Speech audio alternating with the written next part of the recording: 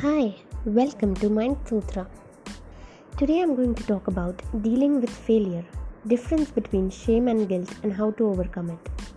Recently, I listened to the audiobook The Power of Vulnerability by Brené Brown. It's a powerful and insightful book that captures shame at its depth.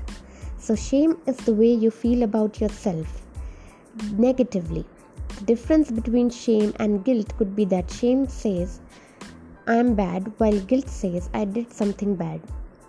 So shame focuses on the person while guilt focuses on the behavior. When the behavior is in the spotlight, steps can be taken to improve it. But when the person is in the spotlight, behavioral changes are impossible to imbibe as the person is feeling bad about themselves, not the behavior. To read about overcoming guilt, listen to my previous podcast episode on how to overcome regret or guilt. It is important to know this crucial difference as beneath any sort of trauma, violence, addiction lies shame, and when we become aware of it, we can take steps to overcome it. Brené describes 3 things to grow shame, which is secrecy, silence, and judgment. So when dealing with shame, hiding and judging it even further aggravates that feeling. She also talks about 2 things that can prevent shame from growing, which is empathy and non-judgment. So whenever we are dealing with anyone who is dealing with shame, ourselves included, empathizing with them and not judging them for their experience can help them overcome it. Empathy is changing perspective to another's, and non-judgment is not judging the person for who they are or what they did. She says that we tend to judge people in areas where we feel most susceptible to shame. For example, if you feel shameful about being overweight, you might tend to judge people who are also overweight. If you feel shameful for failing an exam, you might judge others who have also experienced the same. For this, empathizing with their experience can help them lessen their pain. Empathy is, I am with you, while sympathy is, I am sorry for you. This is a crucial difference because people who have shame need empathy and not sympathy. People who are dealing with shame can overcome it with vulnerability. This is the whole context of the book. How the power of vulnerability can be leveraged for dealing with shame, which in turn can help lessen trauma, addiction, and violence in society. Vulnerability has 3 components. Uncertainty, which is you don't know what could be the outcome when you are being vulnerable with anyone. Second, risk. Vulnerability has risk associated with it. And third, exposure. It requires you to emotionally expose yourself, which otherwise you would have kept to yourself.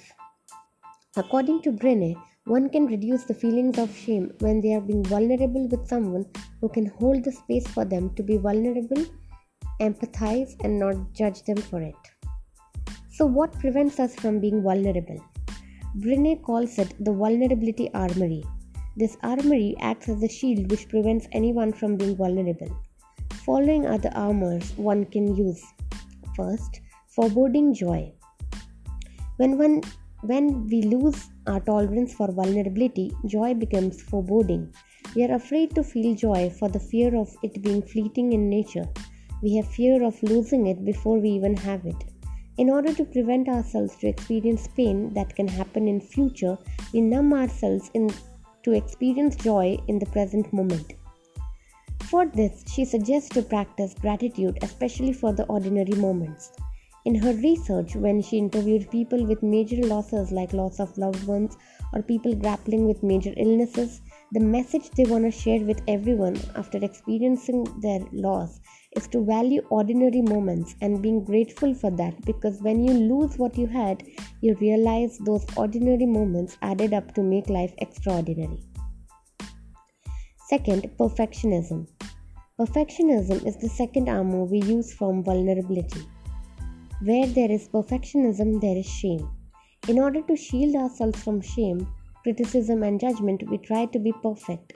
And when, despite being quite there, the perfectionism thing doesn't work, instead of it breaking our illusion, we try to be more perfect. Thus, embracing our imperfections can help us to become more vulnerable. Third, numbing.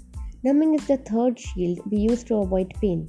To escape from the present moment, it can be beyond the traditional addictions like drugs, alcohol, money, sex, shopping, video games, social media, etc.